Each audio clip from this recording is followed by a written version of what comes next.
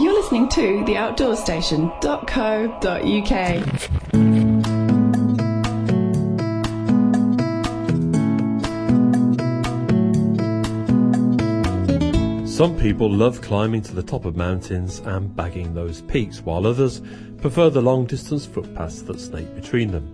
But there's an increasing band of people who are fascinated by islands. Indeed, there's even a name for this, Islomania. Intrigued, I sought out Cicerone's expert on islands, Paddy Dillon, to find out just what Islomania was all about. I think it's been described as an affliction of the spirit. It seems to affect people in a peculiar way. These people, like myself, if they find themselves on an island, they couldn't be happier.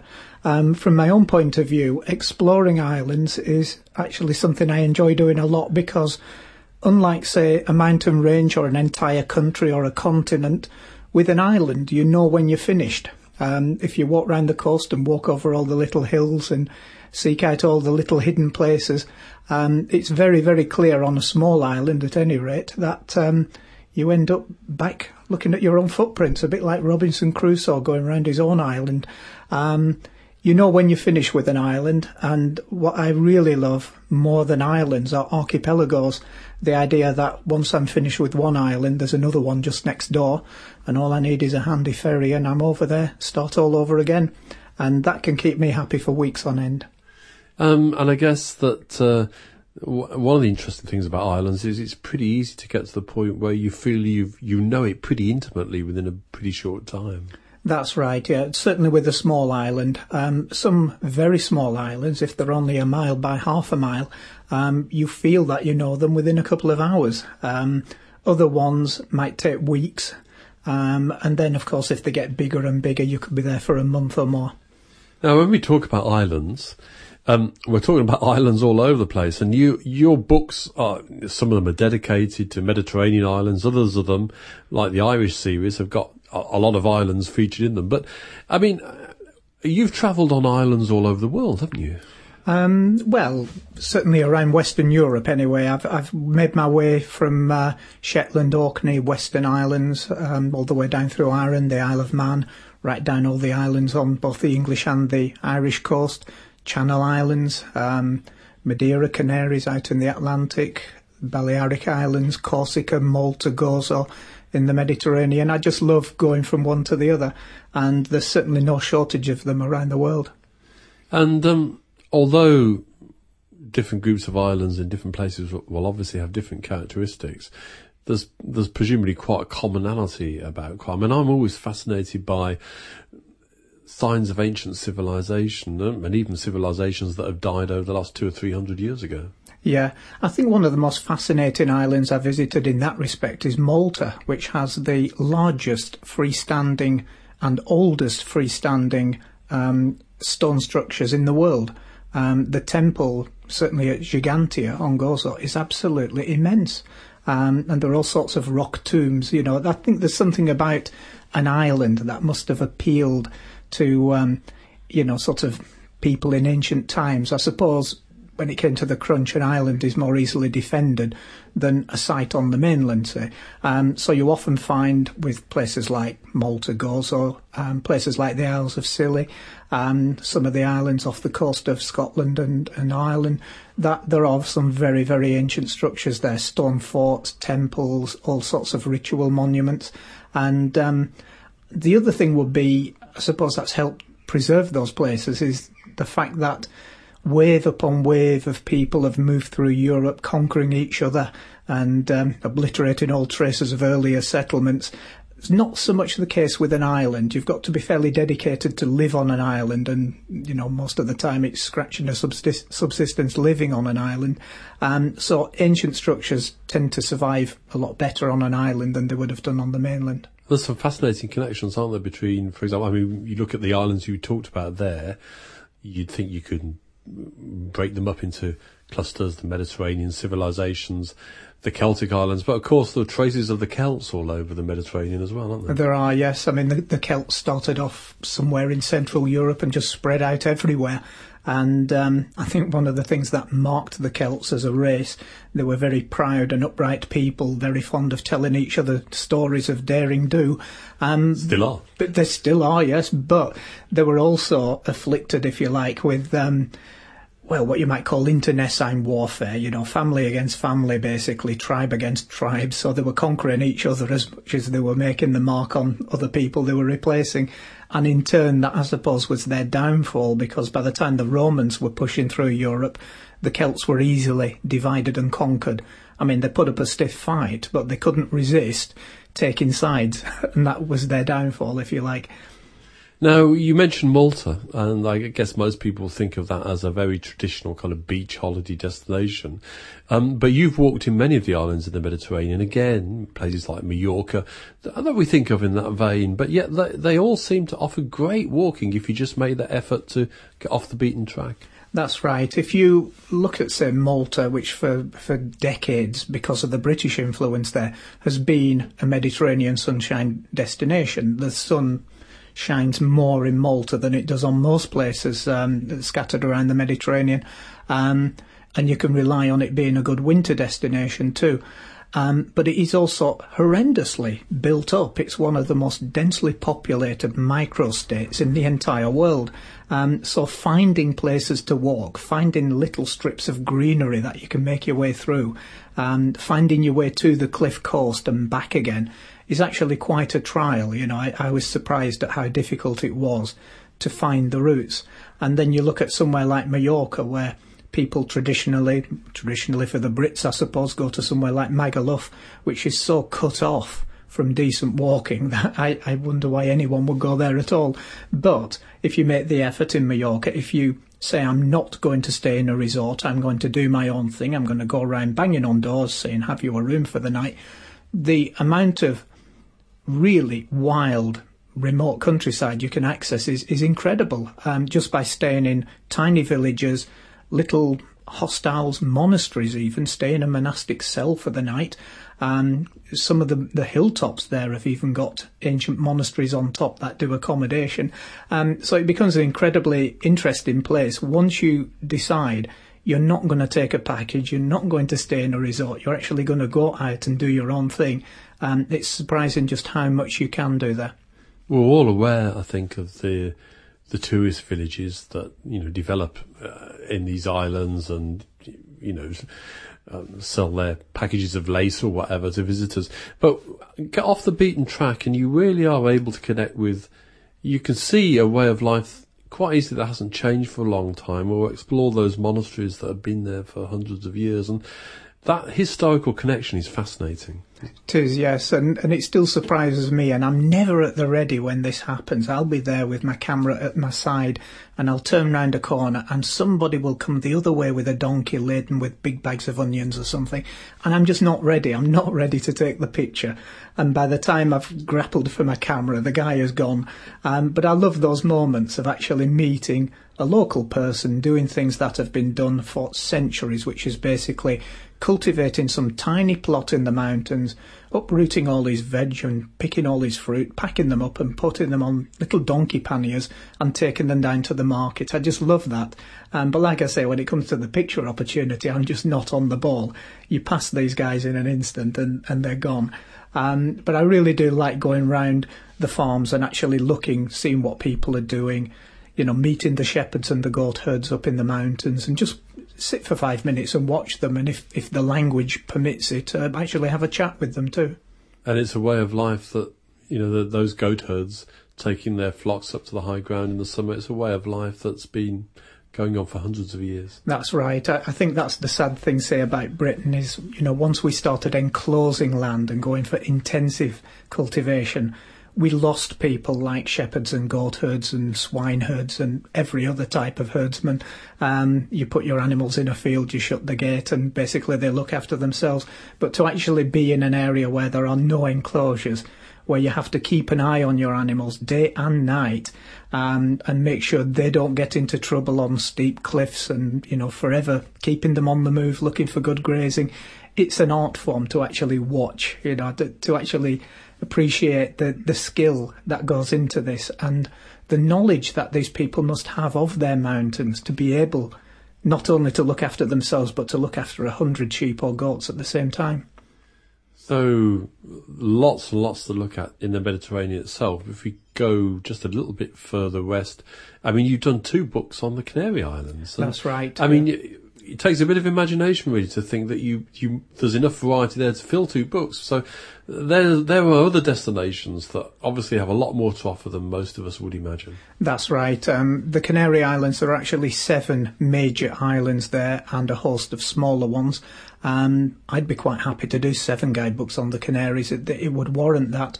The big islands of Tenerife, Gran Canaria, people have heard of those. They haven't heard quite so much about the opportunities to go walking in places like Fuerteventura or Lanzarote, which again would be seen as fairly traditional beach holiday type destinations, winter sunshine destinations, and few people are aware of the tremendous opportunities to go walking in the 3 smallest westernmost islands of El Hierro, La Palma and La Gomera, which are so remarkably different. Say on El Hierro you're looking at a truly volcanic landscape. I think they have 400 recognisable volcanic cones on there, which that's the smallest of the Canaries. It's got more volcanic cones than nearly all the Canaries put together. La Gomera doesn't have any identifiable volcanic cones, but it is covered in a luxurious, what they call cloud forest, a forest which is capable of sucking moisture out of the clouds and letting it dribble onto the ground. So instead of having, say, reservoirs to catch water, they have a forest to catch the water. Once the water's in the ground, they can pipe it off. And it's a wonderful thing to actually watch in progress, to be up there on a damp, claggy day and see the water just pouring down from the leaves of the trees. The trees are actually designed, if you like, to catch water. And people have sort of realised that and preserved that forest as a national park. Then you go to La Palma, which has the reputation of being one of the steepest islands on the entire planet. When you take the area versus the height of the island, it really is phenomenally steep. And to do any walk there, you're going to have to put in some uphill distance and, really put your back into it. But, just to go from one island to the other, that's what I enjoy most about places like that. Most people who head for the Canaries will fly to one island and will actually stay there for the duration of their trip. I actually prefer to go from one to the other. And it's almost as if somebody's spotted the opportunity. There is a long-distance path being developed over there known as the GR131, which so far crosses the 3 smallest islands, but will eventually cross all 7 of the islands and probably will end up something in the region of 1,000 miles long. And it's quite easy to connect up between the smaller islands. Yes, there are flights and ferries between the 3 smaller islands and Tenerife. And then, of course, Tenerife has ferries and flights to Gran Canaria and onwards to Fuerteventura, Lanzarote. So it is actually quite easy to say, OK, I'm leaving this island, I'm going to the next one. It's always quite easy to do. Now, before we start heading north, the Mediterranean islands seem fascinating, but they also do seem rather hot in the summer. What's the best time of the year, Paddy, to be walking on some of these islands? I think the middle of winter. If you think, you've had enough of winter weather by the time October, November, December are rolling by and you want a change, you can almost guarantee you'll pick up sunshine somewhere in the Mediterranean on an island or somewhere in the Canaries. Their winters are quite acceptable to us. Their summers, to my mind, are just unbearably hot. So I would never, ever, ever recommend going walking on a Mediterranean island or in the Canaries in the summer. Is a winter destination if you're walking, because walking, you're going to get hot anyway, you're going to get sweaty. There's no point really rubbing your face in it and going there when it's summer and when it's too hot for those sorts of things. Once the temperature hits 35, 40 and 45 degrees, there's just no point walking.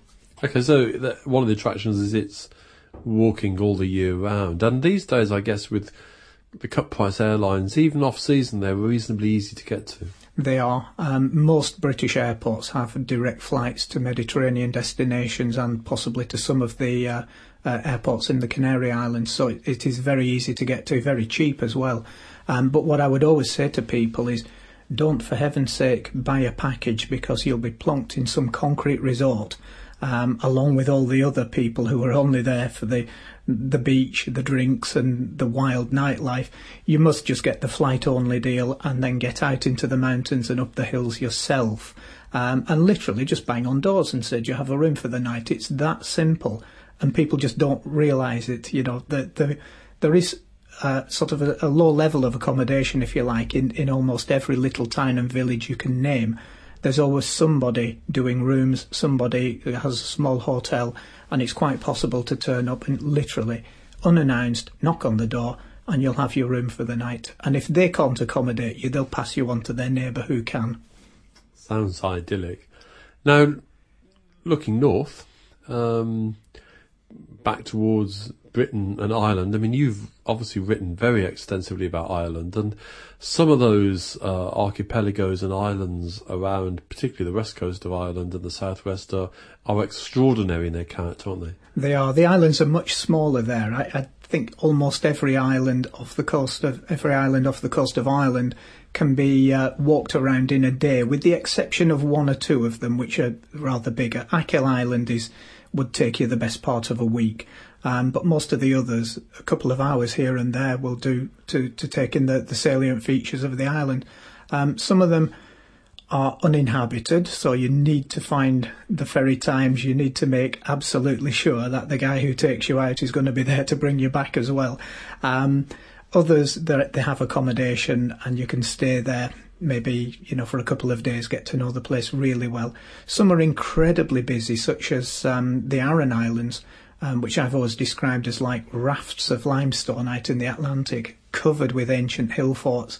But others, they seem to have very little going for them apart from scenery. There'll be a few people living there, scraping out a living with a few sheep, or maybe in the fishing industry. And all that they really have going for them for tourists is great scenery, a fantastic sort of western headland type scenery. But if you dig just a little bit, I mean, there are some fantastic stories. I mean, even the islands that are uninhabited, I mean, some of the famous ones like the Blaskets or whatever, quite significant civilizations in a sense at one point or another that are fascinating to learn about. That's right. I think the amazing thing about the Blaskets is that just at the time when it was becoming untenable as a place to actually live and work, that's the same time that local people, actually started writing down their memories of the place. And so the last generation of people who lived there actually put pen to paper, and they created some wonderful books just about their simple island life, which people have found fascinating read to this day. Maurice O'Sullivan with his 20 Years of Growing, or Peg Sayers, Thomas O'Crohan, they all wrote down what they could remember of the island before passing away themselves, and before, literally everybody left the island. So it was wonderful little sort of, documentary tales, if you like. It's still going on today, isn't it? One of the delights of my literary discoveries for me in 2007 was a book called Connemara by a Yorkshireman who's been living there for 20 years called Tim Robinson, who's documented the life of a lot of those islands in the most fascinating way, and he dedicates his life to, in a sense, telling that story, and also to mapping places as well. Yeah, he's been around, the whole of Connemara and most of the islands offshore as well, particularly the Aran Islands. Some of his map work is incredibly detailed, and he would have put things on those maps that are actually missing from every other map you could hope to buy. But yeah, just talking to people, finding out the stories, that's what he's been good at. And for the benefit of us all, he's actually written it down for us too. Yeah, well, certainly there's no doubt in my mind that the islands of Ireland are fascinating destinations. Now, what about closer to home, England, Scotland, Wales? Well, if the Mediterranean or the Canaries aren't for you, I'd say go to the Isles of Scilly, which I've described as subtropical. I think they get more sunshine hours than the rest of us, so that's saying something. you really do feel as if you've gone somewhere special in the space of, say, a 3-hour ferry journey or a half-hour flight from Penzance. All of a sudden, you're on golden beaches with fringes of palm trees and exotic flowers growing out of the dunes like agapanthus, and you think to yourself, where on earth am I?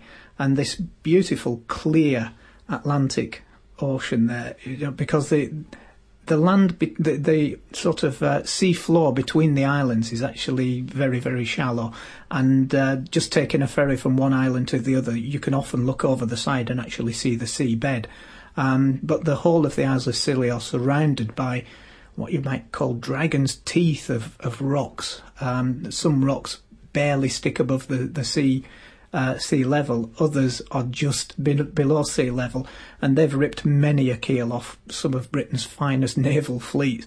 I think since Viking times they've had shipwrecks there that have cost hundreds of lives, but even into modern times, the living memory will not pass before another shipwreck takes place around those shores.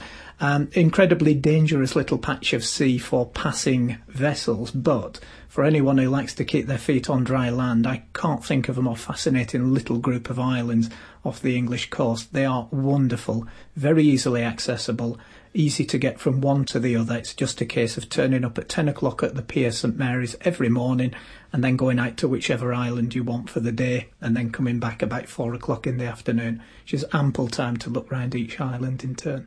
And of course, we've got such wonderful diversity here. We can go from the almost, subtropical conditions of the Scillies up to the islands off the west coast of Scotland. And there you're talking about a different kind of drama. Completely. If you're looking at, say, a popular island such as the Isle of Arran, which is often described as Scotland in miniature, it really is like a condensed version of what you'll get in Scotland. It has its highlands and its lowlands. The way people are there, the things they do, it's all very, very Scottish, and yet it's such a wonderful holiday destination, especially for Glaswegians. I think the population of the island doubles and trebles during the season, and so many people come visiting. But then as you move around the coast and get to really, really rugged islands such as the Isle of Skye, you really are looking at seriously steep and very rough mountains, and you're going to have, just to do simple walks, you're going to have to get to grips with the rock, you're going to have to use ropes, you're going to have some basic climbing skills just to get up the easiest peaks, and then moving all the way around the Western Islands up into Orkney and Shetland, there is such variety there. You could spend half a lifetime exploring the Scottish Islands and barely begin to explore them properly at all. And what about England? I mean, we tend, other than the Scillies, we tend not to think about England as an island destination, but there are loads of them, aren't there? There are places like the Isle of Wight.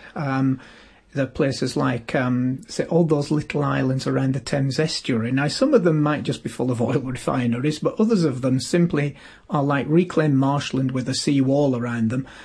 Very easy to get to, very easy to walk around. But as you work your way up the coast on either side, there are all sorts of lovely little places. There's a tiny, tiny little archipelago off the Cumbria coast that hardly anyone really makes the effort to visit. People who live in, say, the Furness area know the islands very well, but people don't come out of the Lake District to visit them. But places like Walney Island, Peel Island, Fulney Island, Roe Island, hardly anyone goes there that doesn't live within 10, 20 miles of the place. On the other side of England, if you're going up the coast of Northumberland, you have the Farne Islands and Lindisfarne, which are very popular, and people do go well out of their way to visit those places. So, we have the islands, but once you've been to somewhere like the Isle of Wight, everything is very, very small after that. The English islands are very, very small. Now, I know there are people who collect islands in the way that other people collect Monroe baggers. Do you know how many islands you've visited, Paddy? I have no idea. I would probably make a guess around the 100 mark, but I'm almost sure I've read somewhere that there are about 4,000 little islands and even lumps of rock sticking out all around the coast of the British Isles. So, there's a lot to go at there. I think very few people make the effort to visit all of those, but some people surely must be out there ticking them off.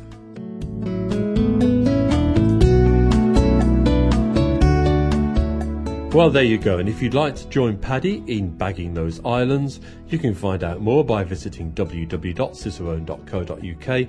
There you'll find a complete listing of Paddy's books, many of which include some wonderful island destinations, from the warm, classical islands of the Mediterranean to the cool, mystic Celtic islands off the Irish coast.